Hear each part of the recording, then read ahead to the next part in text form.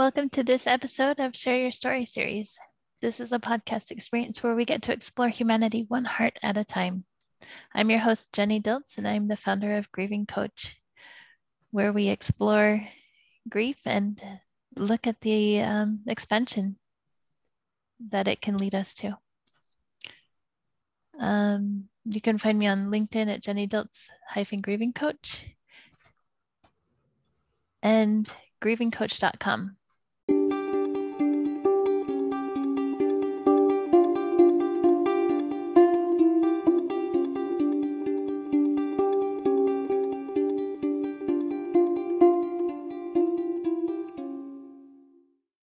Today, I'm excited to be talking with my friend and fellow Reimagine collaborator, Kristabeth Atwood, the founder of Rites of Passage. She was a local church pastor for 18 years, and today she brings her pastor's heart to people of all spiritual and secular worldviews as they move through life's transitions. She considers herself a pastor for people who don't do church. In 2001, Kristabeth survived a life-threatening assault. She lived with undiagnosed debilitating PTSD for 7 years before finding help and reclaiming her life.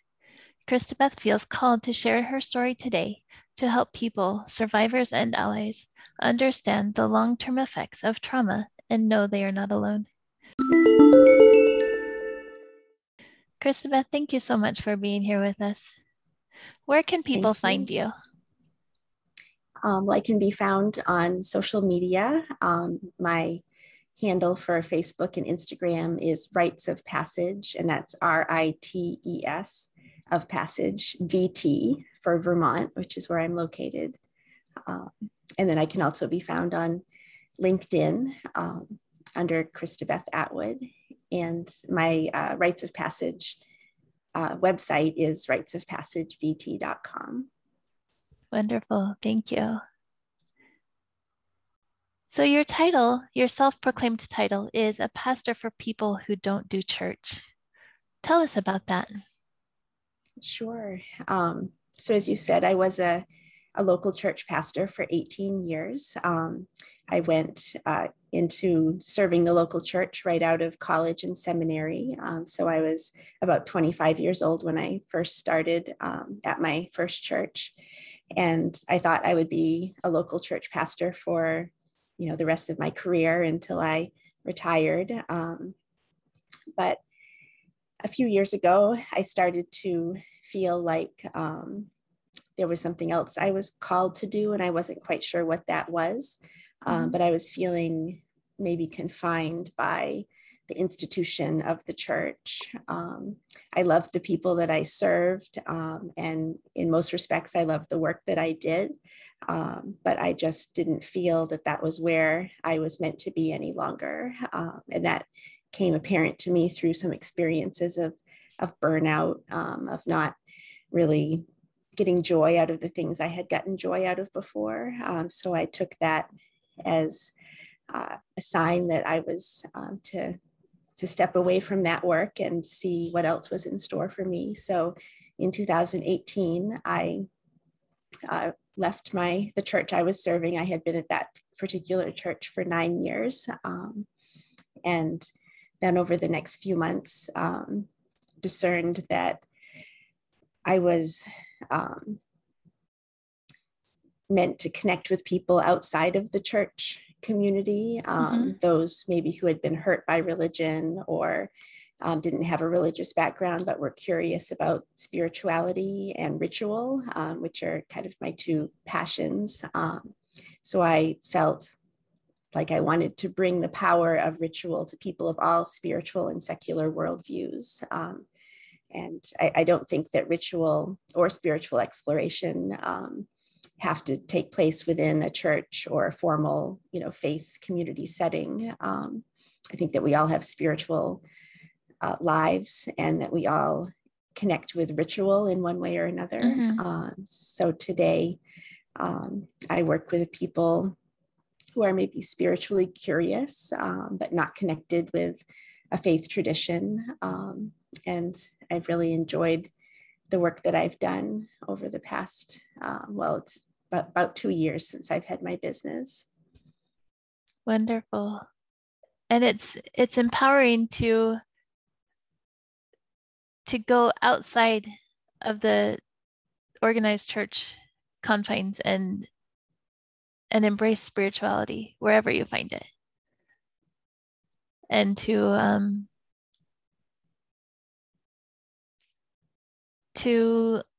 honor and appreciate ritual.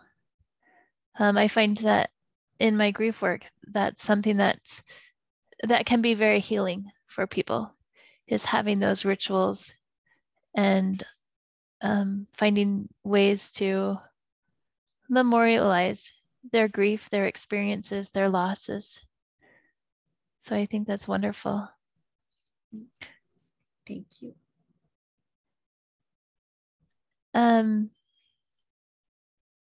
In your young adulthood, you experienced a traumatic assault. And I know this can be a very sensitive topic. Do you mind sharing more about that experience with us? Sure, I would love to. So in 2001, when I was 26 and had just finished serving as my first year as a pastor, I had been dating a man who also was a pastor. He was a pastor in the conference where I served. And the relationship was kind of tumultuous, and I didn't feel like it was a relationship I wanted to continue to pursue. So I broke off the relationship. Mm-hmm. And then a couple of months after that, he came to my house with a gun, and he told me that he was going to kill me and then kill himself. And he sexually assaulted me. And in the course of about 2 hours, there was, physical assault. And certainly, I felt like I knew that I was going to die in that moment. And I had the profound experience of knowing that I didn't want to die in Mm-hmm. that moment. And in just a second that he was distracted, I was able to grab my keys and run out of my house, and able to get to the police station, which was just about a mile away from where I lived. And I feel so grateful that I survived. I survived something that many other people do not survive. Mm-hmm. And I was able to get to the police station, and he was apprehended. And over the next year, went through the process of the court process with hearings and such. And he ended up pleading guilty and served 7 years in prison. But really the moment of the assault, when I was able to escape and survive, that wasn't the end of it. And it wasn't even the end of it when he was, when he was convicted and was sent to prison. It was really just the beginning of my journey of living with post-traumatic stress disorder. Mm-hmm. And for many years, not even realizing that that was what I was living with, but knowing that there was something that was wrong and I couldn't fix it myself. How did that PTSD play out in your life? Well, the first thing that I remember looking back was that I think it might have been just a day or two after the assault.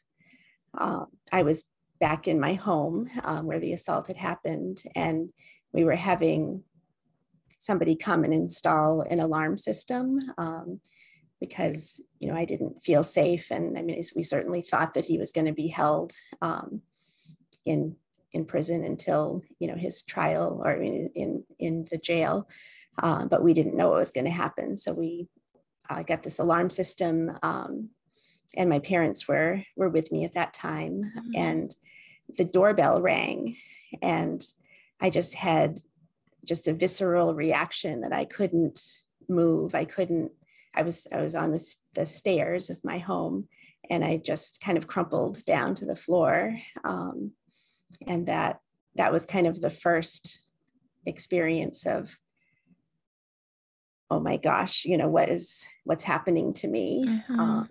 Because something as simple as the doorbell ringing, and somebody that I knew was, I knew this person was going to be coming to the house, but I couldn't respond. And I've since learned that was a triggering reaction for me. Someone coming to the door is a triggering response for me. But so that was just the first kind of thing that I remember. Mm-hmm. And over the years, I had panic attacks. I suffered insomnia, and sleep had always been something that had come very easy to me.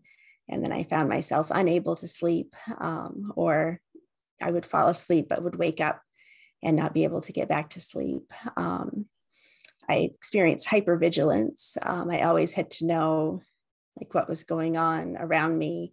If the doors were locked, I didn't feel that I was able to be alone in my home. I married a couple of years after the assault to a wonderful man who's been very supportive. And he was very understanding with me, while probably not really understanding what was going on with his wife. Mm-hmm. But if he had to be away for work or to visit his family, I either went to stay with friends, or my mother came to stay with me, because I didn't feel safe being alone in my home. Yeah. And just the feeling of, I didn't feel like I came to the time of not really feeling like I even recognized myself, because the person that I was before the assault was, confident and creative and had energy. And I feel like I lost so much of that part of myself in the years after the assault. And it came to a head, I guess, about 7 years after the assault. I got a letter from the parole board that he was coming up for parole. And in my response to that, I mean, I had immediately had a panic attack, but then, just my ability to function in the world at all kind of fell apart. Up until that time, I think I had been able to present a pretty successful and, that I was doing well in the world, presentation to the world, even though that wasn't how I felt on the inside. I say that I was an expert at an expert imposter of myself, like I was being an imposter. Right. And when the parole board letter came, and I knew that the time that he was going to be released from prison was coming, I pretty much lost the ability to do that anymore. And I had been in counseling through the years and had some good counselors, but no one had ever said the words post-traumatic stress disorder. And, this was also the time in our country when we were, with the wars in Iraq and Afghanistan had begun, and soldiers were coming home, and there was a lot of talk about soldiers and PTSD, but there wasn't a lot of talk about other forms of PTSD or other ways people could experience PTSD. Okay. So I didn't really even have, a language for that, or think that was something, I thought that was something that happened, when people experience the horrors of war, not what I had gone through. But I was able to connect with a counselor who she was a little, she stepped with me a little bit further into the anxiety than my other counselors. And she, Okay. invited me to consider, like what would be the worst thing that would happen. And of course, my worst fear was that he would be released, my attacker would be released from prison and would find me and kill me, because that was what he told me he would do. And even in the process of the assault, he said, if if I don't kill you tonight, I will track you down and kill you.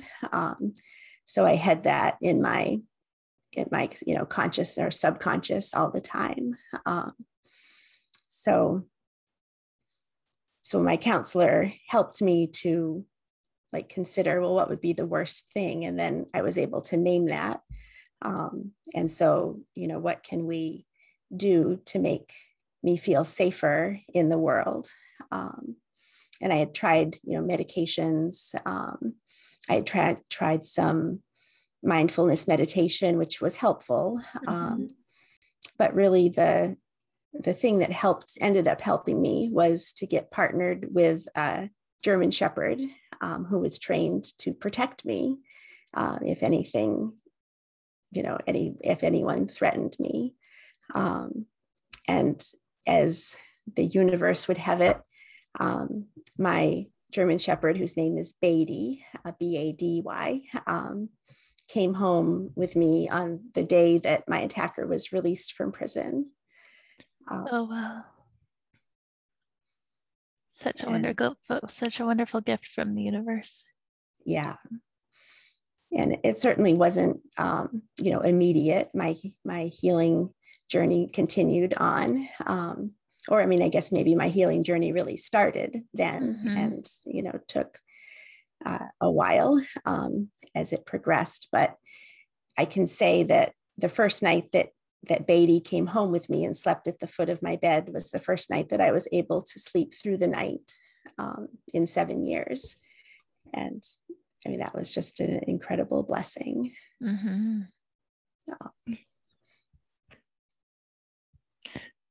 Often when I hear people talk about their traumatic experiences,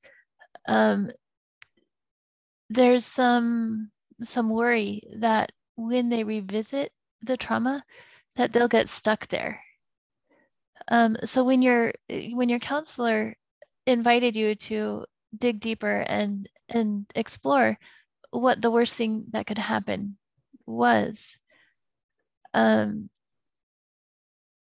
did you not get stuck in that space of being back in the trauma?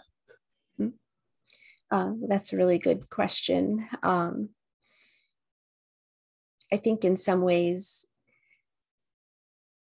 I never really left the trauma. So it was like tapping into what was already there and present to me all the time. Okay. And for me, like when she invited me to step into it and, see like what would be the worst thing or what would be the end of, that anxiety. And this, might sound a little strange or whatever, but in walking through that with her, the worst thing that would happen would be that I would die. And for me, there was a realization that would be okay ultimately, that I would be, in my understanding, in my spiritual life, in my understanding, I would be with God. And that would be, didn't mean that I wanted to die, right. But there was some comfort in, walking to the edge of the cliff and looking down and knowing that, or coming to a sense of peace within myself, that I would be okay. Got it. So that was, I think, a freeing experience for me. Beautiful. I had a friend once tell me that um, she felt like um, she felt like God had asked her to go to the edge of the cliff and step forward, like off the edge of the cliff. And um, she said that she had this sense of falling. And then a friend reframed it for her, um, so that she's not falling, but flying. Mm-hmm. And she had that sense that even though she didn't have solid ground under her, that the Lord was carrying her. Um, and and she expressed that freedom as you did. Mm. Yeah, it's a scary thing to do. I can imagine. How long did it take to feel that sense of freedom? Um, so like after I got Beatty and move forward. Yeah. Um, so I mean, I think that it was really still a number of years before I felt that I could, that I kind of had I don't know, shed some of those layers of um, anxiety, and kind of, I feel in some ways like I had this bubble around me that um, I felt kept me safe, but it really kept me a prisoner. And so, like shedding that and stepping back into the world fully, it took probably still a number of years. But what I say that Beatty did for me was that he became the vigilant one, so that I didn't have to be. Mm. And he, he had, I was able to entrust to him that he would watch what was going on around me and let me know if there was something I needed to know. And so he went with me everywhere. He went to work with me, and he was in the car with me all the time when I was driving, and he was just my constant companion. And we developed a real bond that I continue to have with him to this day. But he is retired now. He's almost 14. But I say that he helped to restore my false sense of security, because I think that's really all that any of us have. We can never be certain of our security. But he helped me to develop that, or reconnect with that false sense of security that allows me to go about my day without the anxiety and fear. And like I started to be able to do things like be alone in my home. And as it turned out, a year after I got Beatty, my husband ended up with a job that kept him out of the state for Monday through Thursday. And, we would never have been able to take advantage of that opportunity before, because I wouldn't have been able to be home during the week. But with Beatty's help, I was able to, confidently live at home alone. And so we were able to, move ahead as a family in new ways. That's incredible. So you mentioned building trust. How did you build trust with Beatty? And how did he learn to trust you? Mm-hmm. So we had trained together for 2 months before he came home. So we had, professional trainers working with us. And then after he came home as well. But I think it was just, it feels like a spiritual connection in some ways, that it's like he realized what he was called to do. And I had the trust or the, I don't know, ability to let him do it. And yeah, there was just, a connection there that I can't really explain. Beautiful. Did you choose Beatty or did Beatty choose you, or a combination of both? Well, it's kind of funny. So when I went to this training center, there were several dogs that they brought. Maybe like 3 or 4 dogs for me to, see if I connected with them. And they brought out Beatty, and Beatty's name is, my mother's last name is Beatty. Mm-hmm. So it was like a sign that he was, already part of the family because his name was Beatty. And my husband, confirmed it. Like, he watched me with the dogs and he said, that Beatty looks like he's, got things under control. And so. That's amazing. So your husband learned to trust Beatty too. He did, yeah. And it was, he was a little nervous at first. I mean, we'd never had a German Shepherd, and they're, quite imposing dogs, which, Mm-hmm. was part of the reason that we got him. But yeah, like, Beatty's first person is me. And Gary, my husband, is kind of like his college roommate kind of guy, like they play together and, fool around and do fun things together. But when Beatty's with me, or when he was younger, when he was with me, he knew it was, serious time. That's awesome. I love that there was room for Beatty to have the serious time and the playful time, and he knew which one was which. Yeah. I think there's great lessons in that for all of us, that there's a time to be serious and there's a time to play. Yeah. And I think we need that balance in our lives. What other tools have you used in your journey to heal from the trauma?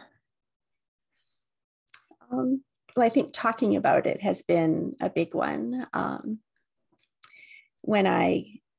Before I got Beatty, and when I was living those 7 years with undiagnosed PTSD, I didn't talk about my assault. Mm-hmm. I talked about it with family, but with new people that I met, I didn't talk about it. And in the churches that I was serving at that time, they didn't know what had happened to me. And so I felt really, there was kind of a split inside of me. There was the Kristabeth that I put out to the world, and then there was the Kristabeth that I kept hidden, but Mm-hmm. that was tender and vulnerable, and in need of care. But I didn't let that Kristabeth be seen. Mm-hmm. And after I got Beatty, and then kind of in the years after, he was kind of an opportunity for me to talk about it, because people, were curious about why I had this dog and what he was, what he did for me. And, sometimes that felt a little intrusive. But over time, I became better able to talk about it and to feel confident, and just, happy to talk about what Beatty had done for me.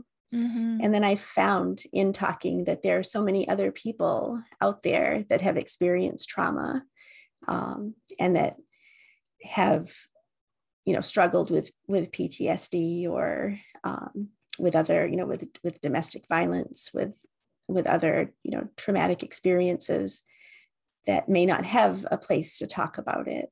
So I found that, people who I had known had been acquaintances of mine for years, when I opened up about what happened to me, came to me to talk about what happened to them. Mm-hmm. And that was a real gift. So I found that talking was really a healing experience. Being able to share my experience with other people was healing for me. Mm-hmm. And I can imagine that it was healing for those you were talking with also, as they heard your story and saw your courage in opening up and your vulnerability, and the way you were healing and progressing in your journey allowed them to do the same. Is that what you found? I hope so. And I think that like I had said, I put out an image to the world that everything was fine. Mm-hmm. And when people saw, were able to see that, gosh, she's been through something really hard too. I think that was just a moment that we could be human together. Mm-hmm. And that kind of continues into the work I'm doing today. One of my missions is to create spaces where we can be human together. That's awesome. Was it hard to embrace your vulnerability?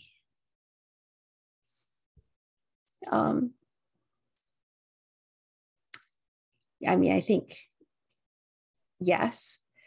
I think I had kept kind of cut off from my vulnerability Mm-hmm. for so long that it took a while to feel comfortable being vulnerable with other people, and trusting or putting my story out into the world and letting what happened happen, because you can't always predict or certainly control other people's reaction Mm-hmm.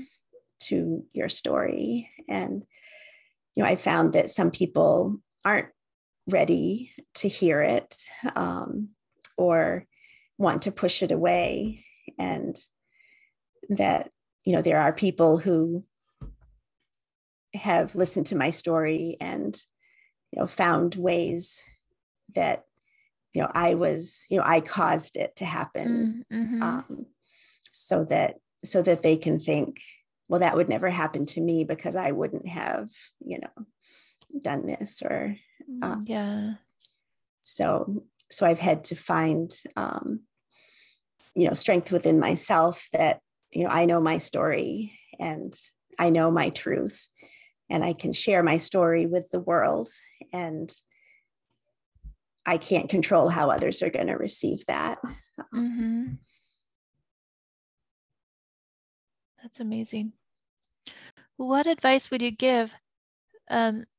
So this question is kind of going in two directions. What advice would you give for other people who are struggling to share their story and coming up against their vulnerability? Well, I think my biggest piece of advice would be to be gentle with yourself. Mm-hmm. That maybe find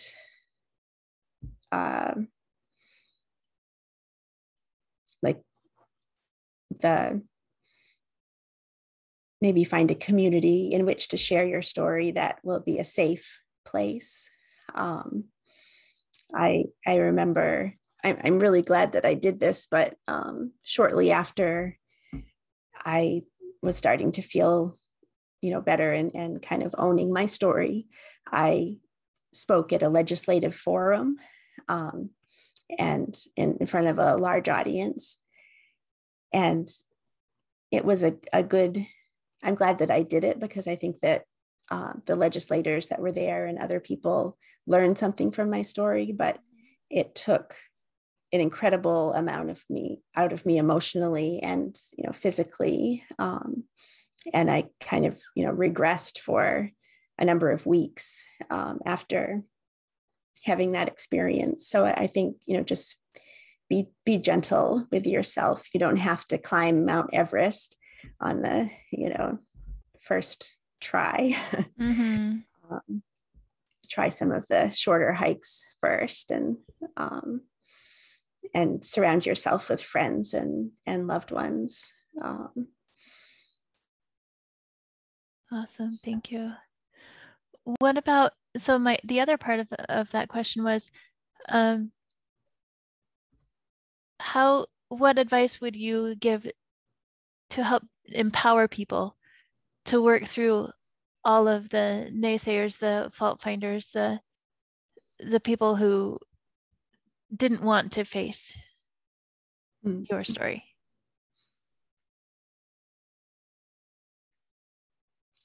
Yeah, that's a tough question.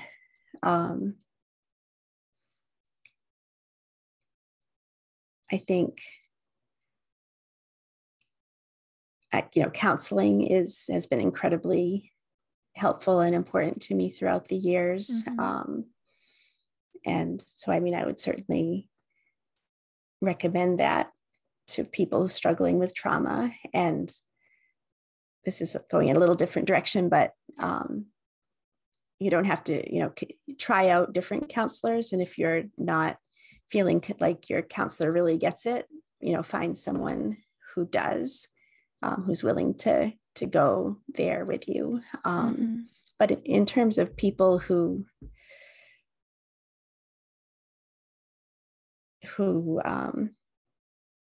might be naysayers or fault finders, I mean, that's really hard. I think it takes time. And like nobody knows your journey. And so just know that you're the one who knows the truth of your life.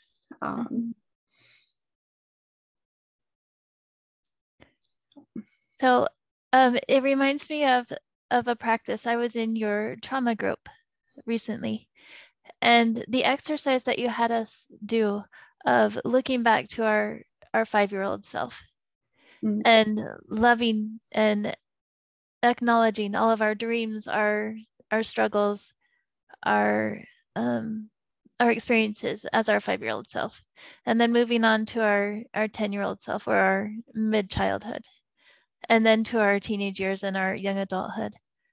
And each step of the way incorporating all of their struggles, their experiences, their dreams, and pulling that love and that self, that same self, all the way through to where we are today. That was such a powerful experience for me, because it helped me incorporate all of these experiences that I've had in my life, the good ones, the hard ones, the painful ones, the ones I'd rather not look at, the ones that the learning opportunities where I don't feel so successful. All of those opportunities, with the writing in the current of we are who we are, and all of our experiences help us become who we are. Is that kind of what you did or have done in your healing journey? I think so. I feel like I lost who I was before the assault for a long time. And that in the past, 10 years or so, that I've really been on this healing journey, that I've refound her, and that I've reconnected with her and been able to nurture some of her dreams and have, I don't know, felt kind of a merging of the person I was before the assault and the person that I am now. That's beautiful. Speaking of your groups, tell us more about them. Sure. So I have, I offer 5 different kind of supportive community groups that meet online. And I have groups on on trauma, like you mentioned, a group for people to come together. It's called Finding Hope, Healing from Trauma. And in that group, I certainly don't profess to have the answers, but I find that when we come together in community and share and be human together, and recognize that trauma is part of the human experience, that I find that there's real connection and growth and hopefully some healing in that space. And I also offer groups on grief, and a group on life transitions called Facing Change, for people who are maybe going through a job transition or all the other many transitions that we face in our lives. And then I have a group called Exploring Spirituality for those who want to come together and talk about the big questions of life and death in an open, inclusive setting. And then I have my fifth group is a group for women called Seasons of Life. And it's just for women at different stages of our lives to come together and share wisdom, and kind of create community together. Wonderful. Thank you so much for sharing your story, sharing your vulnerability, sharing you with us, and sharing your hope and healing, and also for sharing Beatty with us. Oh. I can tell that he's an integral part of your story. Yeah. Well, thank you so much. Thanks for creating this space to share human stories, and for asking me to be on. It's been a real pleasure and an honor to share this time with you. Thank you. Is there anything else you would like to tell our audience?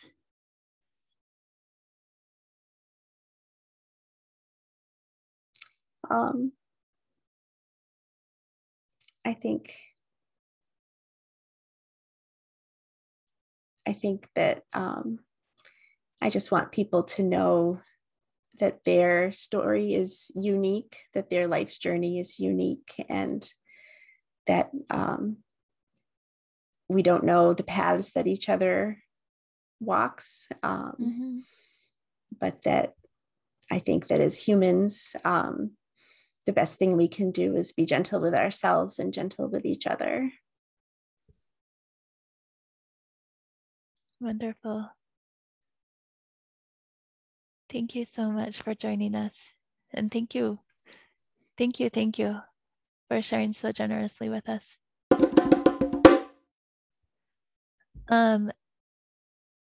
If it's okay with you, I'd like to open it up for questions from our participants. Does anyone have any questions for Kristabeth?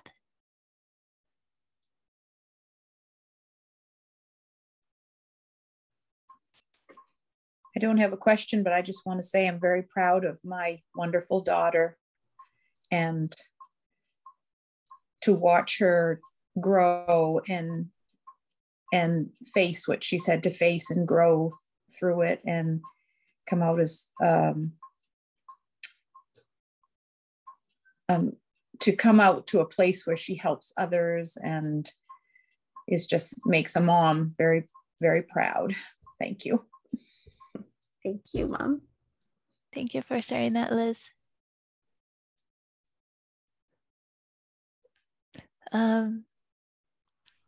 It is beautiful. It's beautiful to see that transformation. To see how people can take something so debilitating, so traumatic, so even life-threatening, and change that into a source of empowerment, not only for themselves, but also for others. And to use it as a stepping stone for growth. Incredible. Thank you.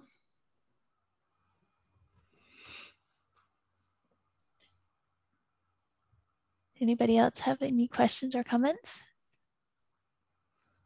Well, yeah, Kristabeth, it's tremendous. It's horrendous what you had to endure, and tremendous what you have done with it and how you came over it, and with the help of Beatty. But well, that's in that sense, it's only a tool, because in the end, you did it yourself, and yeah, creating what you are establishing now, and the opportunity for people to meet themselves again is wonderful. So thank you very much for it. And what was for me was very interesting was you said you were always present in the trauma. And I myself, I think of trauma as you've got the traumatic experience, and you've got the dissociation from yourself, from your essence. Can you comment on it? How did you feel about dissociation, or losing a part of yourself? Mm-hmm. I think that I definitely dissociated from the feelings in order to survive. I mean, just not the assault itself, but in the months and years afterwards, that I lost connection with pieces of myself. Because I think that there was a part of me that was always in tune to the trauma. And if my conscious self spent too much time there, then I would become not being, non-functional.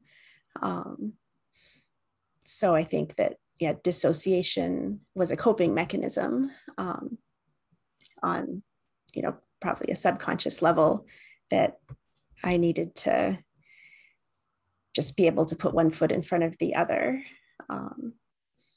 So yeah, that's really interesting. I'm gonna think some more about that, because I haven't gotten that question in that particular way. So I think that's really interesting. Okay, thank you. Thank you. Yeah, it's an interesting field to explore dissociation as a coping mechanism, I think. Wonderful. Thank you. Continue the good work. Thanks.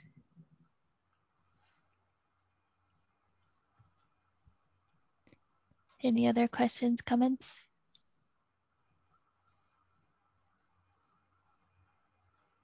Awesome. Thank you, everyone, for joining us. Thank you so much, Kristabeth, for being with us. Thank you.